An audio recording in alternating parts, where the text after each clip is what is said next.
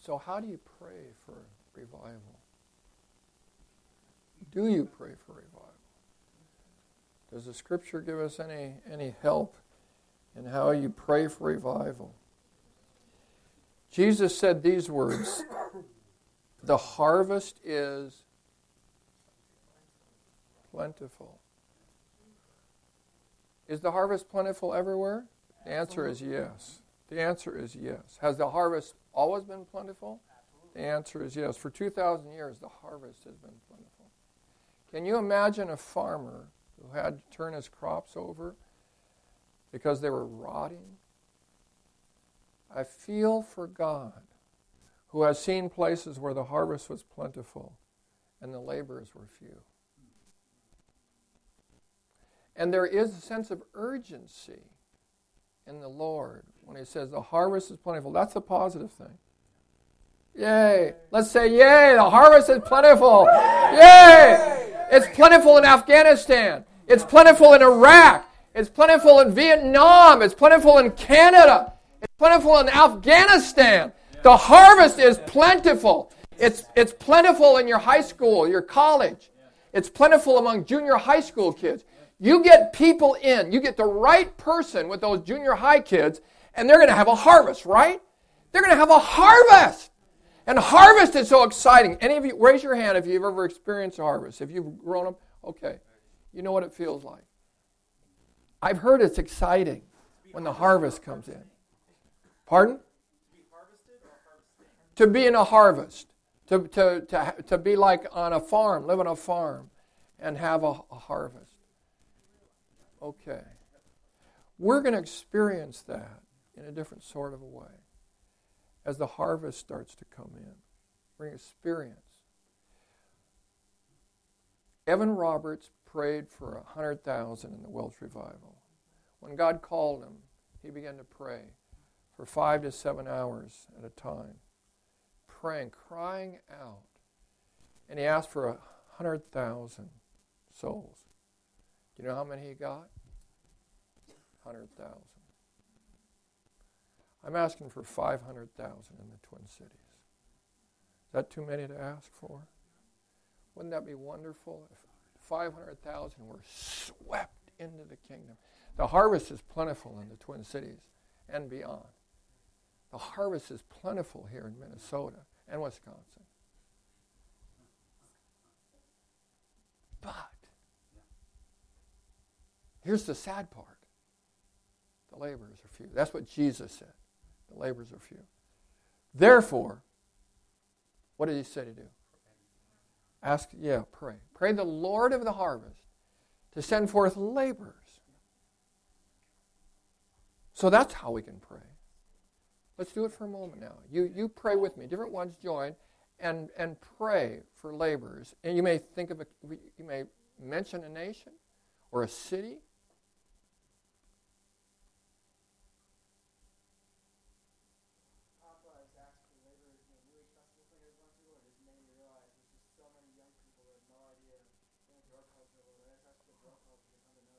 Yes.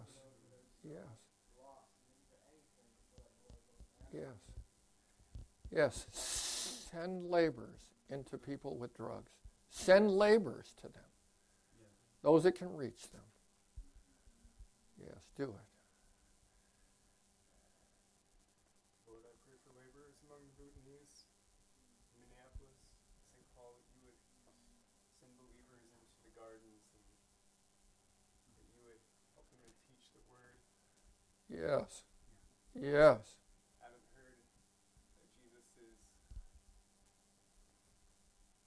the one that makes everything grow. And protect them from the evil spirits that haunt them. Yes. Good. Keep going. We're asking the Lord of the harvest. That's who you're talking to when you pray now. Father, for broken families.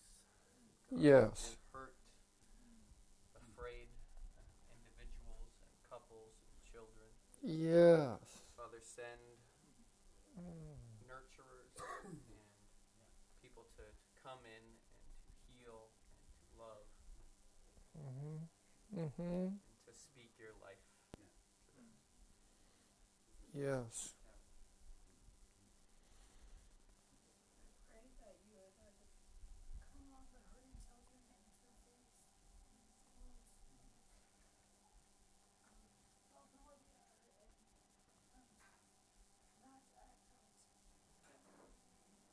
Mm. Pray for witches, the cult practitioners and New Age followers, that you would apprehend them radically with your spirit. Yeah. That there would be a massive harvest directly from the camp of the enemy. Of whom there are more in the Twin Cities than almost any metropolitan community in the country. This is a center. I pray for mothers in India who throw their babies in the river to appease an angry God. I pray that you would send people to break through to them and tell them they don't have to throw their babies away.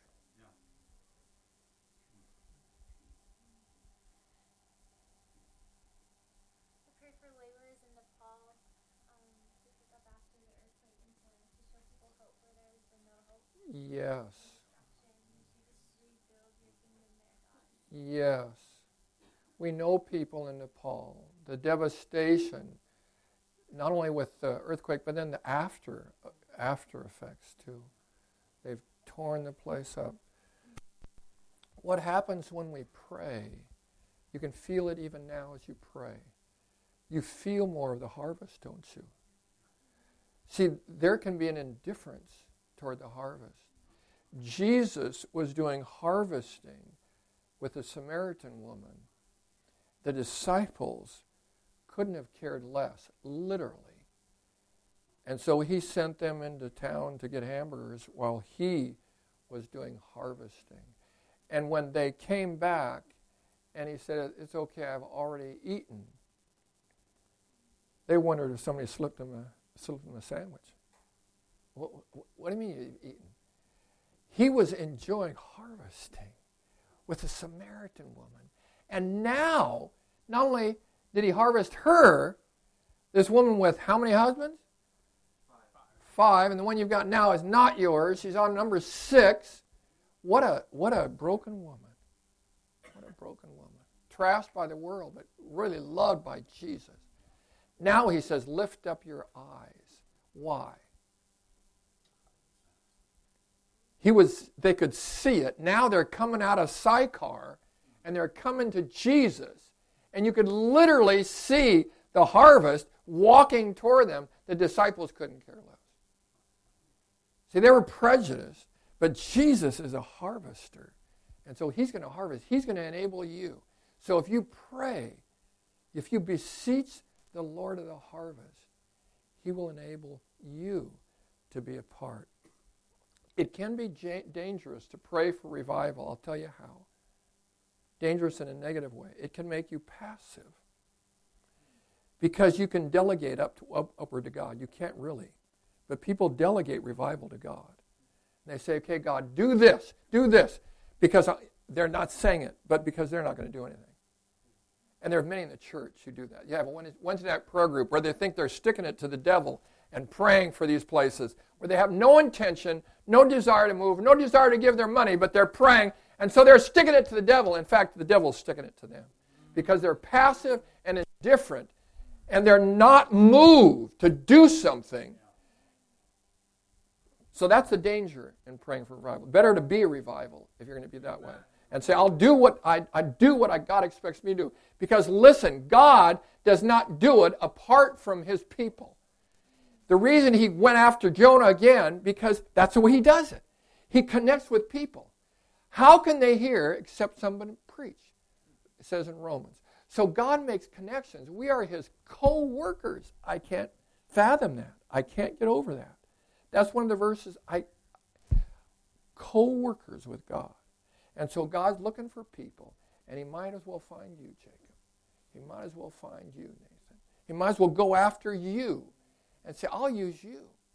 You do your little part, I'll do my part, and we'll sweep into Nineveh, and we'll change the whole city for eternity. deal. So it's interesting. When Jesus, it says he saw them like sheep without a shepherd. They were scattered. And that's when he said these words. He looked at them, and they were wandering. They didn't know where they were going, and they didn't have shepherds. They had people that were robbing from them. And that's when he said, the harvest is plentiful, but the workers, we really need workers. You know what he did next? He called his disciples and sent them forth. I don't know if there's a lag, because that's chapter 10. I just quoted the end of 9. I don't know if there's a lag there where the disciples did some praying, but then they were called and thrust forth. I want to be in the harvest in these days. Anybody else want to be in the harvest, want to participate? Do whatever God calls you to do. It'll be different from what God calls Nate to do, different from what God calls Dan. But I want to be available to do what he wants me to do in this massive harvest. I'm going to call on Nate. Nate's been a real joy to me in these days because we've been talking about the harvest, been talking about the work of revival, and I'm going to ask him to share, and then we'll do some more praying.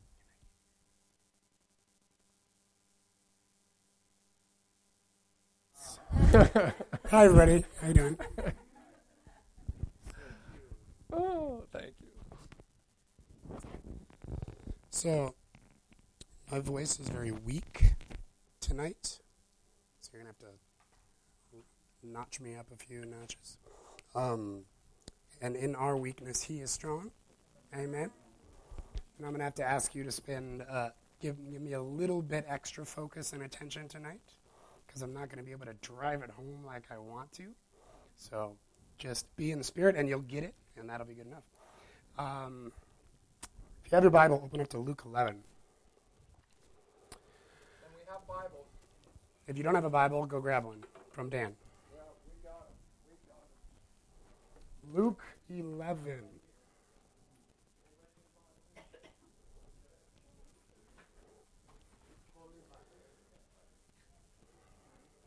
Raise your hands if you need one.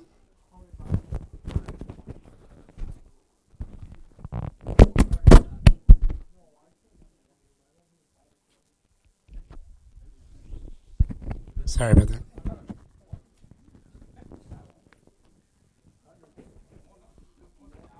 Luke 11.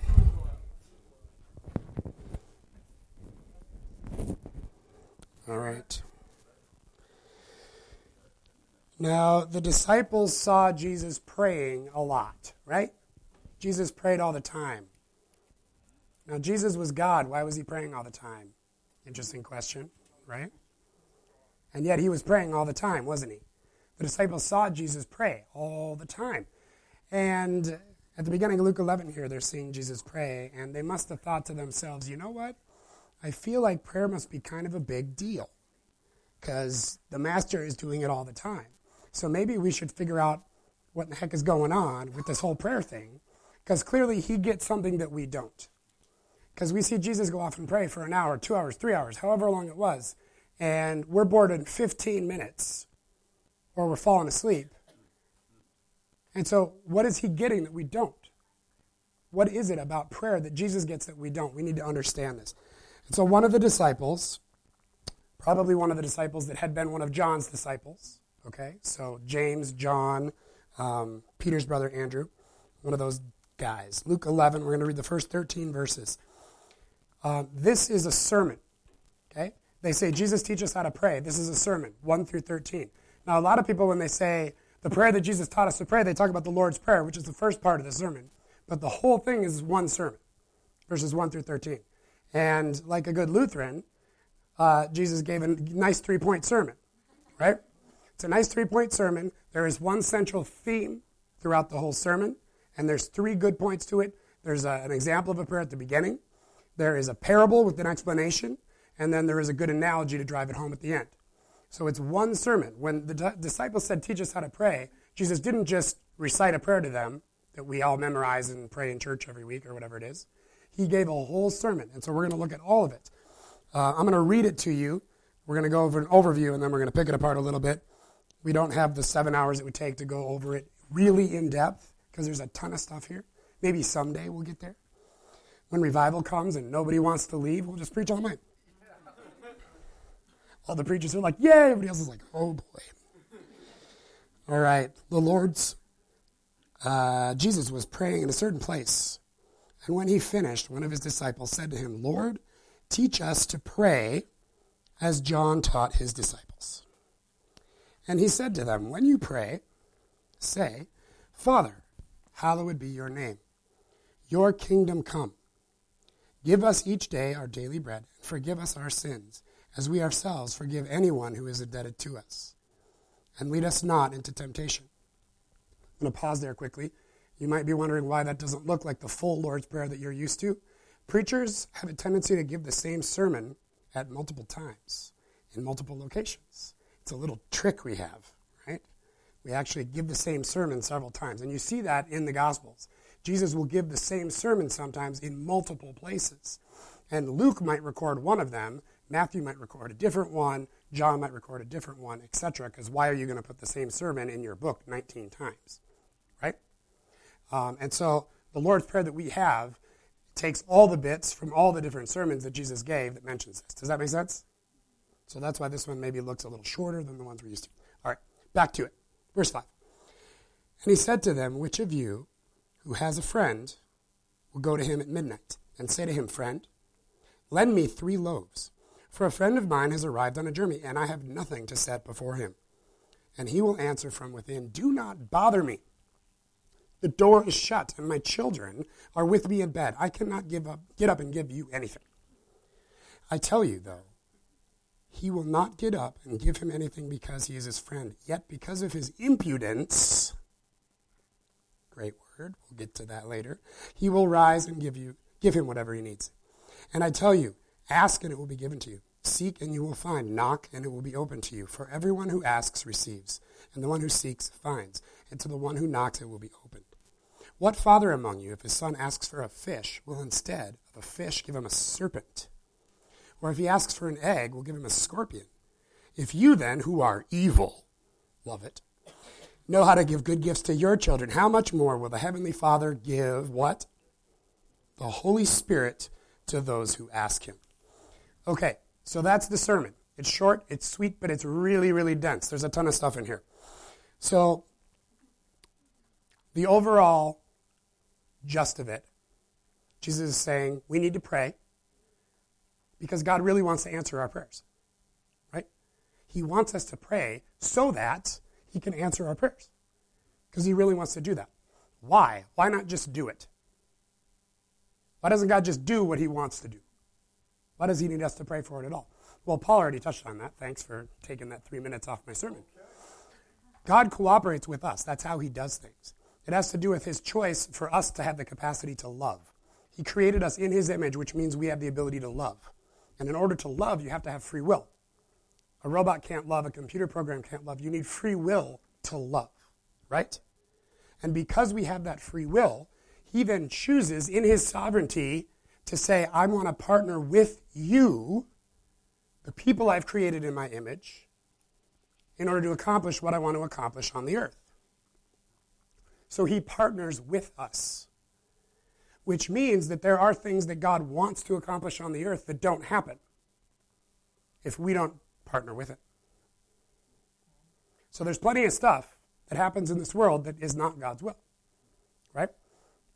Now, God is sovereign, and there's free will, but there's plenty of stuff that happens that's not his will, like every time we sin, right? Duh. God doesn't want that. Every time someone goes to hell, God doesn't want that. He said, the Bible says God desires all to be saved and come to a knowledge of the truth, right?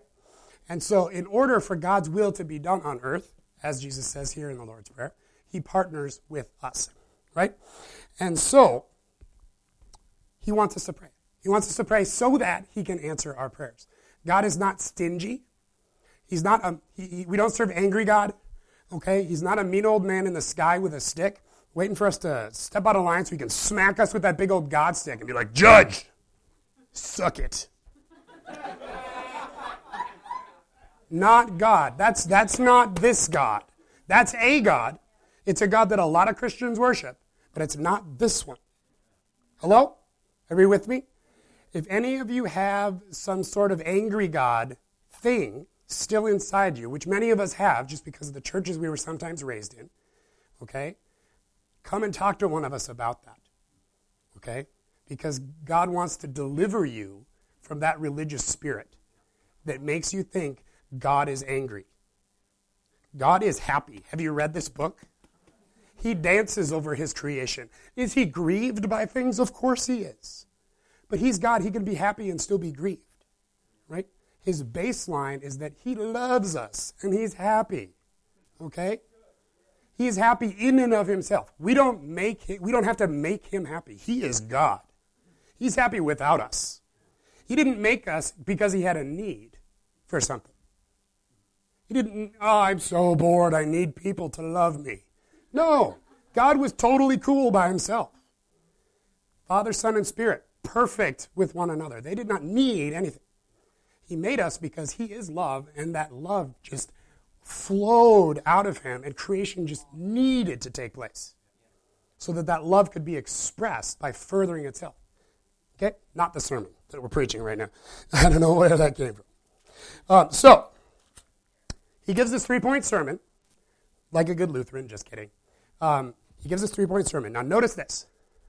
Did anybody notice? In each of these parts of the sermon, Jesus talks about bread. Bread. Lord's Prayer, give us this day our daily bread. The parable, a friend needs extra loaves of bread because someone's arrived on a journey. And in the last one, they're asking for different kinds of food. A good father knows how to give good gifts. And in the Matthew version of this, one of the specific things they asked for is bread. Again, Jesus gives the same sermon multiple times, right? And so bread appears 3 times once in each of the points of this sermon. So Jesus teaches a sermon on prayer because the disciple says, teach us how to pray. And he's like, okay, yada, yada, yada, ask for bread. Yada, yada, yada, ask for bread. And also ask for bread. End of sermon. Seriously, textually, if in a seminary class you were to say, biblically, let's outline this, let's diagram this, what is Jesus saying in this 13-verse sermon? He is saying, pray for more bread, and I'll give it to you. What? I mean, sweet, I guess. Like, I like bread. Bread is cool. So, there has been time where we really needed that bread. And so what is going on? What's going on with that? Why is Jesus saying, okay, you guys really want to understand prayer. You really want to know why you need to pray and how to do it, how to be successful in prayer? The answer is this: ask for more bread. Boom. And they're like, okay. No, I think they got it. We don't get it. But they got it because they understood the Old Testament context because they were in the Old Testament context. So what does bread mean? What's the point? Why does Jesus say keep asking for bread? Well, in the Old Covenant, in the Old Testament, bread was a metaphor for the presence of God. Bread was a metaphor for God himself, for God the Holy Spirit, the presence of God, in particular the revelatory presence of God, the presence of God which speaks to us, but also the presence of God in general, the Holy Spirit.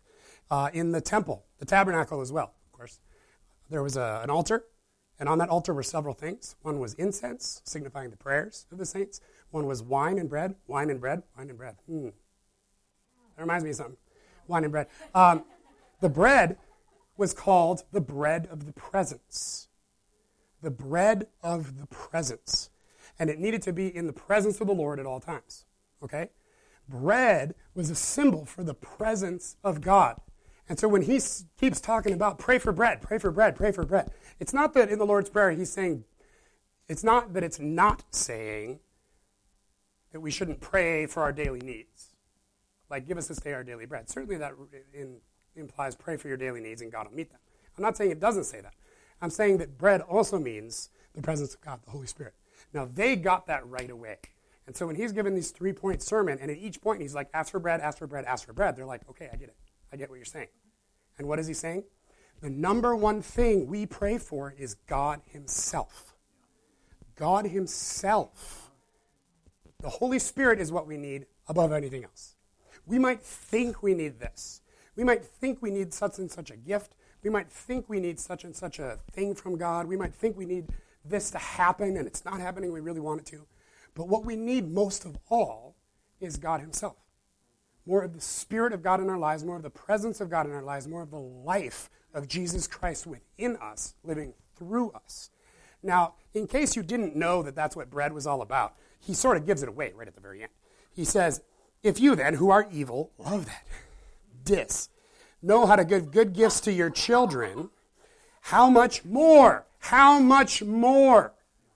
will the Heavenly Father give the Holy Spirit to those who ask? How much more will your Heavenly Father give the Holy Spirit to those who ask?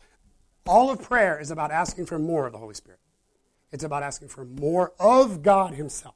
Not just more from God, more of God. We seek his face more than his hand.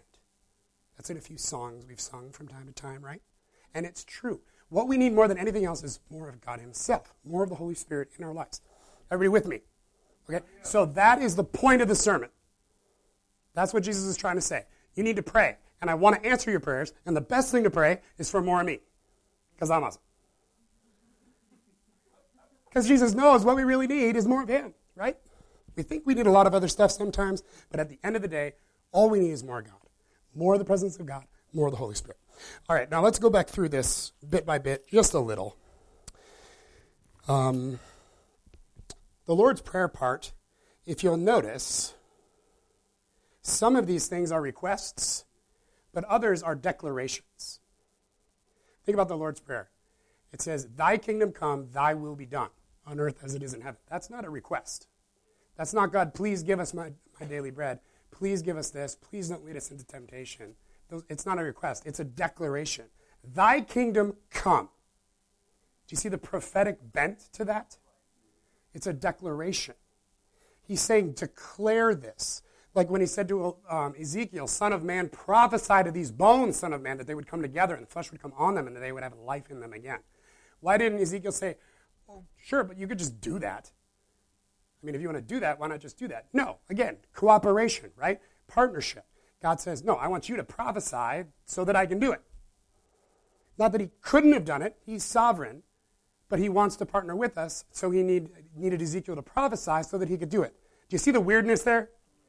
Okay, it's weird. I do not understand it. But that is the way it is. Right? I don't get why God did it that way. I mean, I kind of do, but I really don't. Because things would work a little easier if he just made everything happen. If we were all robots, things would work perfectly, right? But we're not, and he didn't want that because he wanted love from us, to other people, and himself, of course. And so there's a declarative nature to the Lord's Prayer. Thy kingdom come. Not, Lord, please send us your kingdom. We could really use it. No. We are declaring it to the heavens, to the earth, and to everything else. Thy kingdom come. Thy will be done on earth in the same way it is in heaven.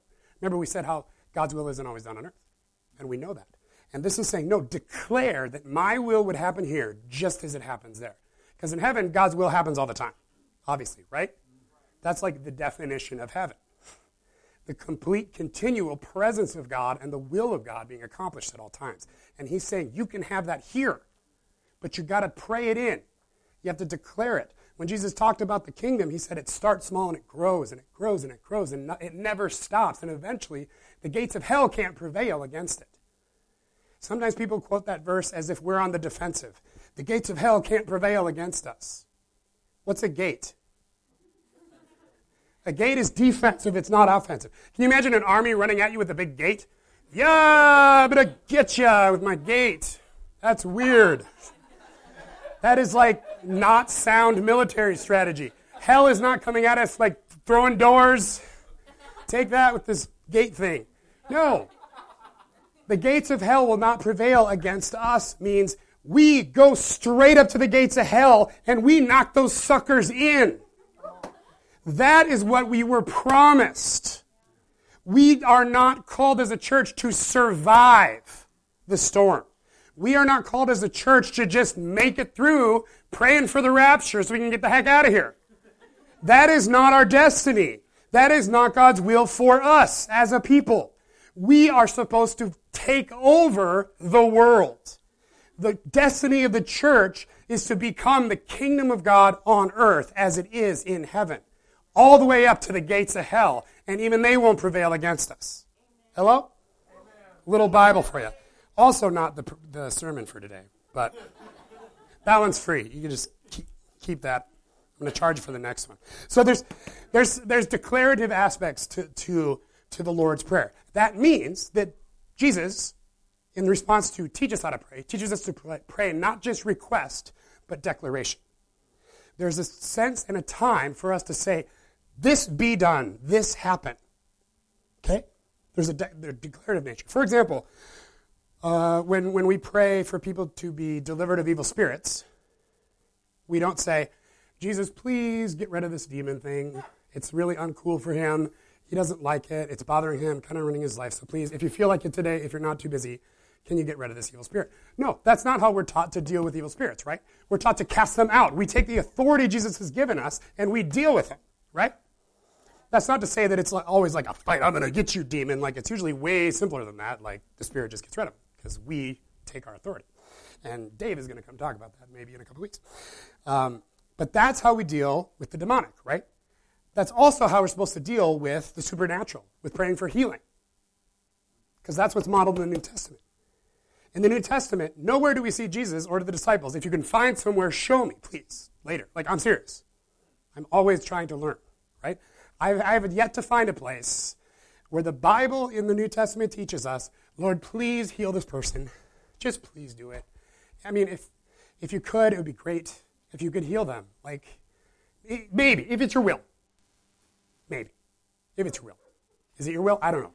If it's your will, maybe sort of heal them. If Jesus, just your will be done. Whatever, your will be done. That is not the way the New Testament teaches us to pray for healing. How does it teach us to pray? Take up your bed and go home. You're done with this paralyzed thing. Go home. You're done. Boom. Authority. Declarative. Be healed. Jesus said, lay hands on the sick and they'll recover. Not lay hands on the sick, and if you ask me nicely enough and I'm in a great mood, maybe I'll show up on occasion and do something. That's not Bible, right? Now, I'm not saying it's wrong to ask God to do things. Please do not hear me saying that, okay?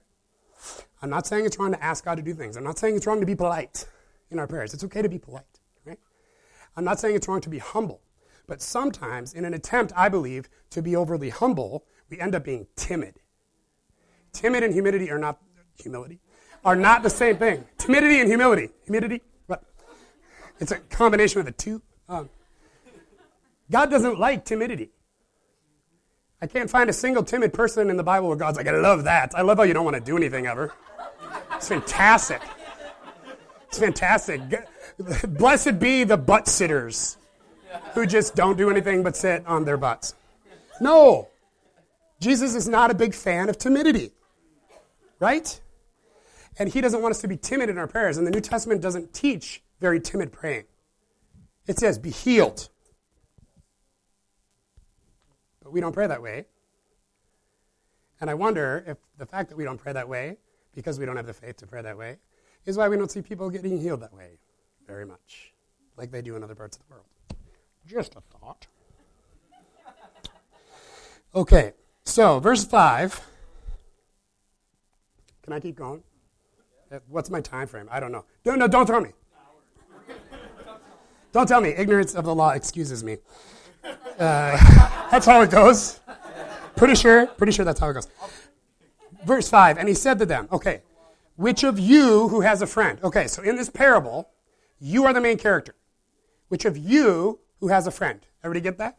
You're the main character in this story, in this parable Jesus is telling, all right?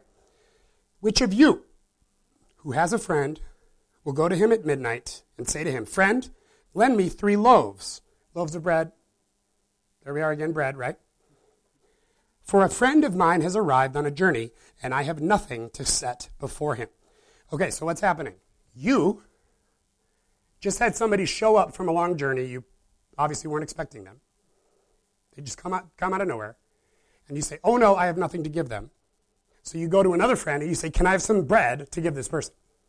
Right? Now bread is the presence of God, the Holy Spirit. And so there's nobody here of whom this is not true. Because we all have friends who need more of God, right? We all have friends who need a touch from the Lord, who need healing, who need blessing, who need hope. So many Christians are hopeless right now. So many Christians in this country. You talk to them and it just turns negative as soon as you start to get into a conversation, and it's just hopeless, hopeless, hopeless. Things are only going to get worse. Then we're all going to get thrown in jail. Then most of us will be killed. And then hopefully we'll get rescued from this dump. Again, not Bible. Not Bible at all. All right? There's hopelessness in the world. People need more of the Holy Spirit. They need more of the presence of God. They need a new touch from the Lord. Right? And so our friend comes to us. We all have these friends. All of us. Sometimes that friend is us. Right? Few humble people here? Yeah. Sometimes that friend is us. And so this friend comes, and they need something. They are hungry. And we rightly discern that what they need is more of God. We're like, they need more of God. And so what do? We go and we ask for more of God for our friend. Right? We go and say, give me 3 extra loaves so that I can bring them to my friend. But notice this. Our friend who needs more of the presence of God, what Jesus models here is not intercession. Intercession is wonderful. Love it. Let's just stop talking about intercession there because it's great. Okay, nothing bad about intercession. But that's not what this is talking about. It doesn't say, if your friend needs more of the Lord, pray that and I'll do it for him. What does it say? If your friend needs more of the Lord, what do? You go to the Lord and get it. You get it. You bring it to them. See that? Which of you who has a friend will go to him at midnight and say, friend, lend me 3 loaves, for a friend of mine has arrived on a journey, and I have nothing to set before him. Your friend needs more bread, more of God. What do? You don't just pray for your friend. You go to the Lord, the giver of bread, the bread himself, and you say, give me 3 extra loaves. And then you take the presence of God and you bring it to the person and you give it to them. You minister the presence of God to that person. Everybody see this? Okay? This is not intercession. His disciples said, teach us how to pray, and this is what Jesus taught. Jesus said, you come to me and get more, and you bring it to them. God gives it to you, you bring it to them. God gives it to you, you bring it to them. Not you come before God and ask God to bless them. That's great to do. It's great to do. Do it all the time for everyone you know. Enemies, friends, everybody.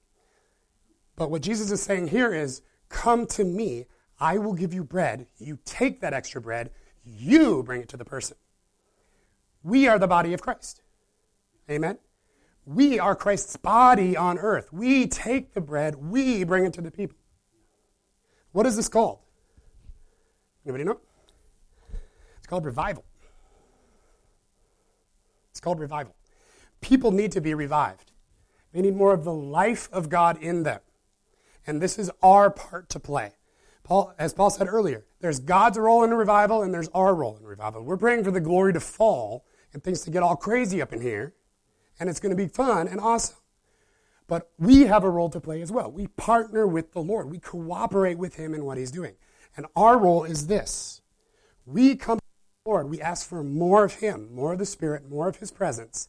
And we take that and we bring it to someone else so that they can be revived. It's not just intercession. We have to get off our butts and do it. Everybody with me? You see this in here? So we are asking for more bread, more of the Lord. God gives it to us. We bring it to them. Okay? Kind of a big deal. When the Lord revealed this to me, which was very recently, I was like, whoa, how have I never seen that? How many hundreds of times have I read this passage? And I've never gotten that before. Like, it just never hit me. It never hit me. Because, I think to myself, pray for other people. Pray for what you need, and God will give it to you. Right? But that's not all it's saying. It's saying pray for what they need so he can give it to you. And then you can give it to them. It's amazing. Absolutely amazing. So let's keep going. Verse 7. And he, this is the person you're asking bread from, God, right? He will answer from within, do not bother me. Jesus often portrays God as being a little jerky in some of these parables, right? God is the judge who doesn't want to do what you want, and here he's the guy who doesn't want to give you bread. Jesus isn't saying that's how God is. I think Jesus is saying that's how we're perceiving him to be. We perceive him to be the dude who doesn't want to do what we want. Okay? So just hold on to that for a second. Do not bother me. The door is shut. My children are with me in bed. In other words, if I get up, I'm going to wake everybody in the house up. And those of you who have kids know that that's a nightmare. I have 3. Terrible. I cannot get up and give you anything. Now Jesus says, I tell you, though he will not get up and give him anything because he is his friend, yet because of his impudence, he will rise up and give him whatever he needs. So he's not going to give it to you because you're his friend. He's going to give it to you because of your impudence. What does impudence mean? Persistence, it sort of means that.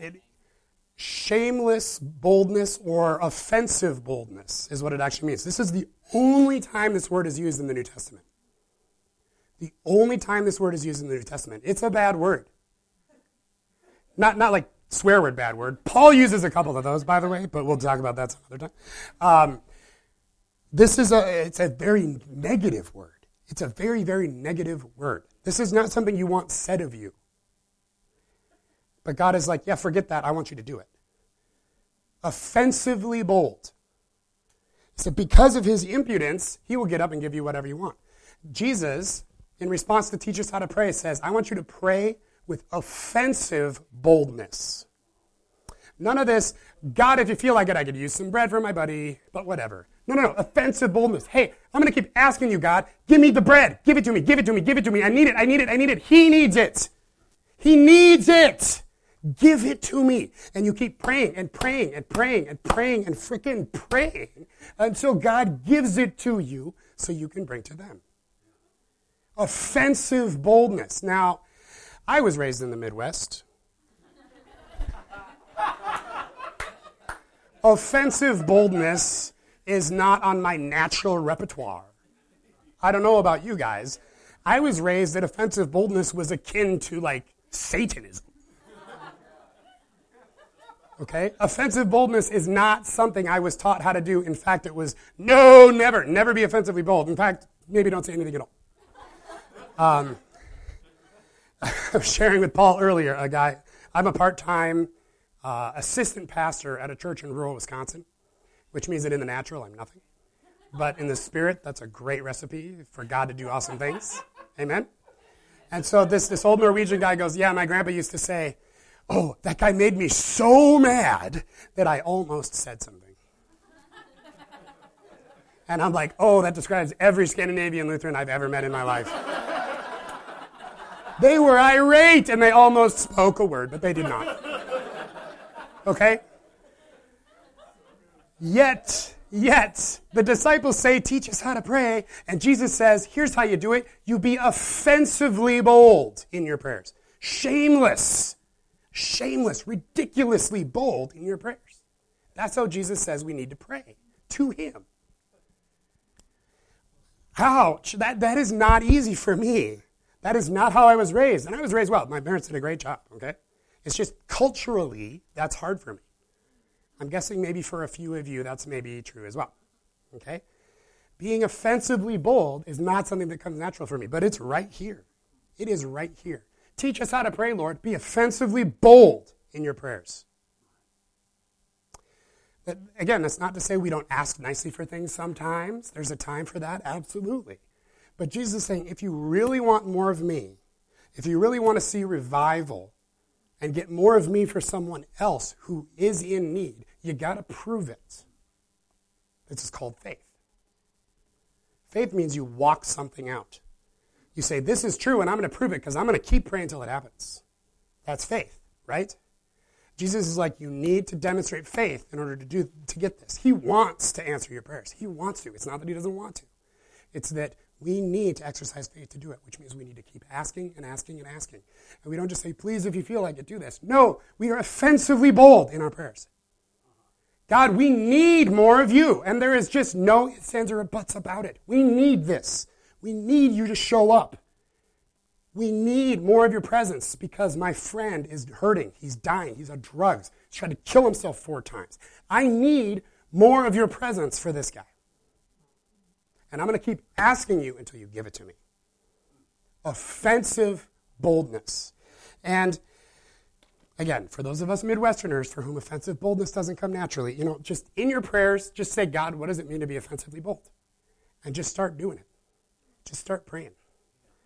And God is okay with you trying stuff out, even if it's not, ultimately great when it comes to prayer. Read the Psalms. David yells at God all the time, right? God's okay with that. He knows how you actually feel anyway. So you're not surprising him by saying, I feel like you're a douchebag because you're not doing this thing that you said you were going to do. Sometimes we feel that way, and it does not surprise God if we tell him in prayer that we feel that way because he knows we feel that way. Because he's God, right? Because he knows everything. So we can be honest with him and say, God, you said you were going to do this stuff, and I do not see it. I don't see it. Why don't I see it? Do it. Ask God in your prayers, how do I be offensively bold? What does that mean for me right now? And just go for it. And if you step over the line a little bit, like saying douchebag in a sermon, maybe, I don't know.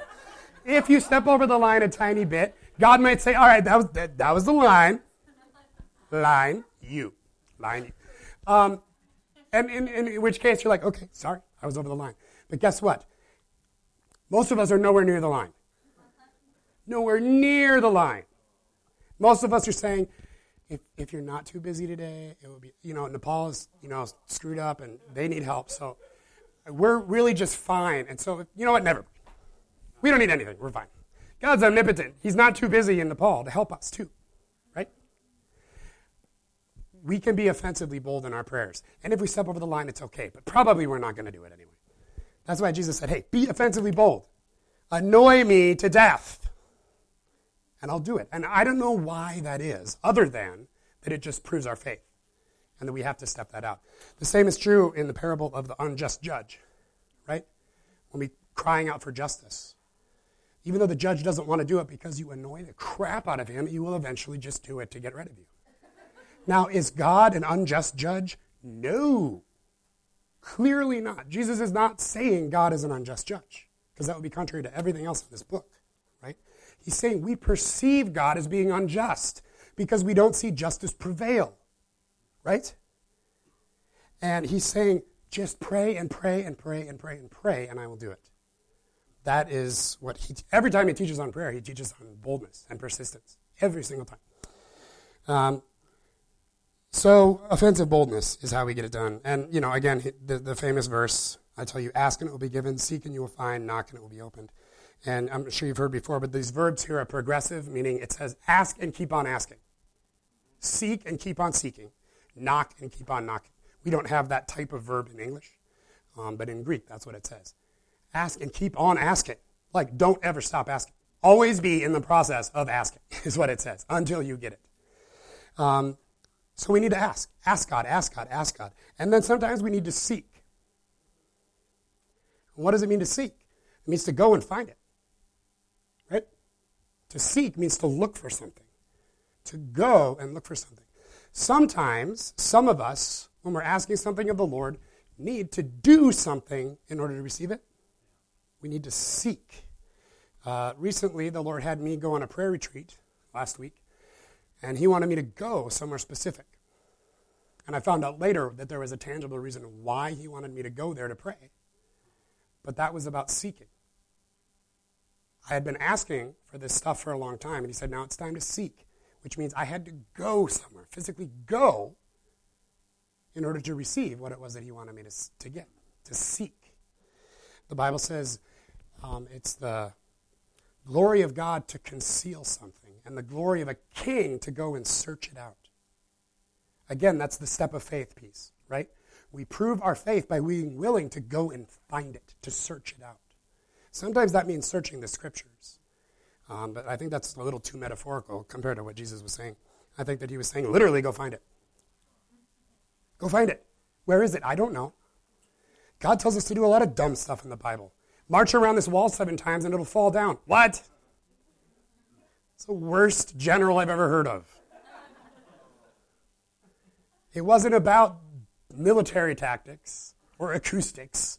The shofars did not knock the walls in. If you've ever heard that, that's ridiculous. God did it, and he made Joshua and the army do something ridiculous to prove their faith.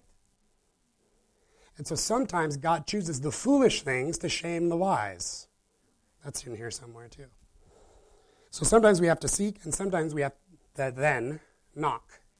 Once we get there, once we get to that door, we keep knocking, and then we eventually have to declare that door to be opened or ask God for the key to open the door. And that could be a whole other sermon too. And then, again, he ends with this great analogy. What father among you, if a son asks for a fish, will instead give him a serpent? Serpent being a metaphor for what? The devil? Serpent. So for those who have a hard time believing that the Holy Spirit or what the Holy Spirit does are good and saying, oh, I'm worried it's demonic, speaking in tongues might be demons, take them to this verse right here. Okay? What father, if his son asks for a fish, will instead give him a serpent? No. How much more will the Heavenly Father give the Holy Spirit to those who ask? If you're asking for the Holy Spirit, he's not going to give you the devil. He's not going to let a demon come in. Okay? I've talked to people who believe this. They grew up speaking in tongues is of the devil. Healing doesn't happen today, so if it happens, it must be evil, which is ridiculous, but whatever. And I'm just like, okay, well, what do you do with this? Because I'm asking for the Holy Spirit, and Jesus promised me that when I ask for the Holy Spirit, I'm going to get it, and specifically not a serpent or a scorpion. And so that's what God is saying. He wants us to be offensively bold in our prayers, okay? Especially in our prayers for other people. And he wants our prayers for other people to be more than just intercession. He wants us to say, God, give me more of you, more of your presence, so that I can then bring that presence to someone else and minister to them. And we don't need to know how to minister to them. We just bring the presence of God and let them know that we love them, and we pray for them. And if God gives you a word, or if God shows you that there's something tangible you can help them with, just help them with that, and just love them, and just be there. And the presence of God will be ministered as you take that step of faith. Okay, the stuff isn't rocket science, right? Revival is very simple. Part 1, God sends his glory. Part 2, we ask for more of the presence of God. We bring it to somebody else. That's it. It's so easy. It's so simple. And we don't have to wait for the glory bomb part to do this bread part. We can tonight ask for more of the presence of God for our friends so that we can bring them some extra loaves. We can do that tonight, and we can bring it to them tonight or tomorrow or this weekend. Okay? And so I want to take a few minutes in prayer. Is that all right? Let's maybe get some background music going. Let's take a few minutes in prayer, and we're not going to break up into groups this time. Let's just pray together, but by ourselves at the same time. Let's all pray for more of the presence of God. And not just enough bread for ourselves for today. We need bread for today, right? We all need bread. We need the Holy Spirit. We need the presence of God. We need the revelation of God in our life every day. But let's ask God for 3 extra loaves of bread for a friend. And if you've got a couple friends in mind, a lot of you, as I've been speaking, some friends have popped into your head. Yes? You're like, that person needs more of God. That person needs some more bread. Okay? If you haven't had that person pop into your head, ask the Holy Spirit. He'll answer that within like 30 seconds. I promise you. And if you've never heard the voice of God, you will hear it right now as you say, God, who needs more of your presence? Show me, and he will show you right now. Okay? I guarantee, 100%. So let's ask God for more of his presence for others, that we can bring some extra bread to some people and minister to them. Amen? All right, let's get some music going, and just pray however you want to pray. You can kneel, stand, lay down, walk around, whatever you want. I'll start us out with a prayer, and then you guys just pray. Are we praying out loud or silently? Whichever you want. Pray out loud if you want. That way it'll be louder in here. And maybe make the music louder too so people don't feel awkward. I mean, if you feel awkward, get over it, right? One at a time. But as we're getting over it, the louder music is helpful. Does that make sense? Yeah, just pray by yourself. We're going to all pray together by ourselves. Everybody all at once. It's Korean style. That's what I call it. Korean style. We all pray out loud at the same time. And it gets crazy and loud. So I'll open us up, and then you just pray. You ask God for more bread, more of his presence, for someone in specific. Have somebody on your heart and say, Lord, I need more of your presence for this person. And then if you get it, if you get the bread and don't bring it to that person, then you're a glutton and a coward and other bad things. Hello? If you ask for more bread for somebody else and you don't take it to them, that ain't cool. So if you don't actually want to do this, then just sit quietly. I'm serious. Like, when we step out into a realm of responsibility, God expects us to be responsible. Amen? We're adults now. We can do that. Right? Okay. God, we need more of you for ourselves, first of all. Father God, I just pray that you would fill us with your presence now. We need more of your bread. We need more of your bread right now. We need the Holy Spirit. We need a fresh presence of God in our lives. Lord, fill us with your love right now. I pray that a waterfall of your love would just crash down on us right now. An unrelenting, unstopping, all-consuming waterfall of your love and your presence would just pour down on this place, on the heart of every single person in this room. Fill us with your presence. I declare it in Jesus' name. Be filled with the presence of God. Be filled with the love of God in Jesus' name. And Lord, we are going to seek you now for even more of your presence so that we can bring this to someone else, so that we can minister your presence to other people in our lives. Bring those people to our minds, the people that you want us to minister your love and your life, and help us right now as we ask you for more of your presence. Let's just pray out loud now. Pump up the music.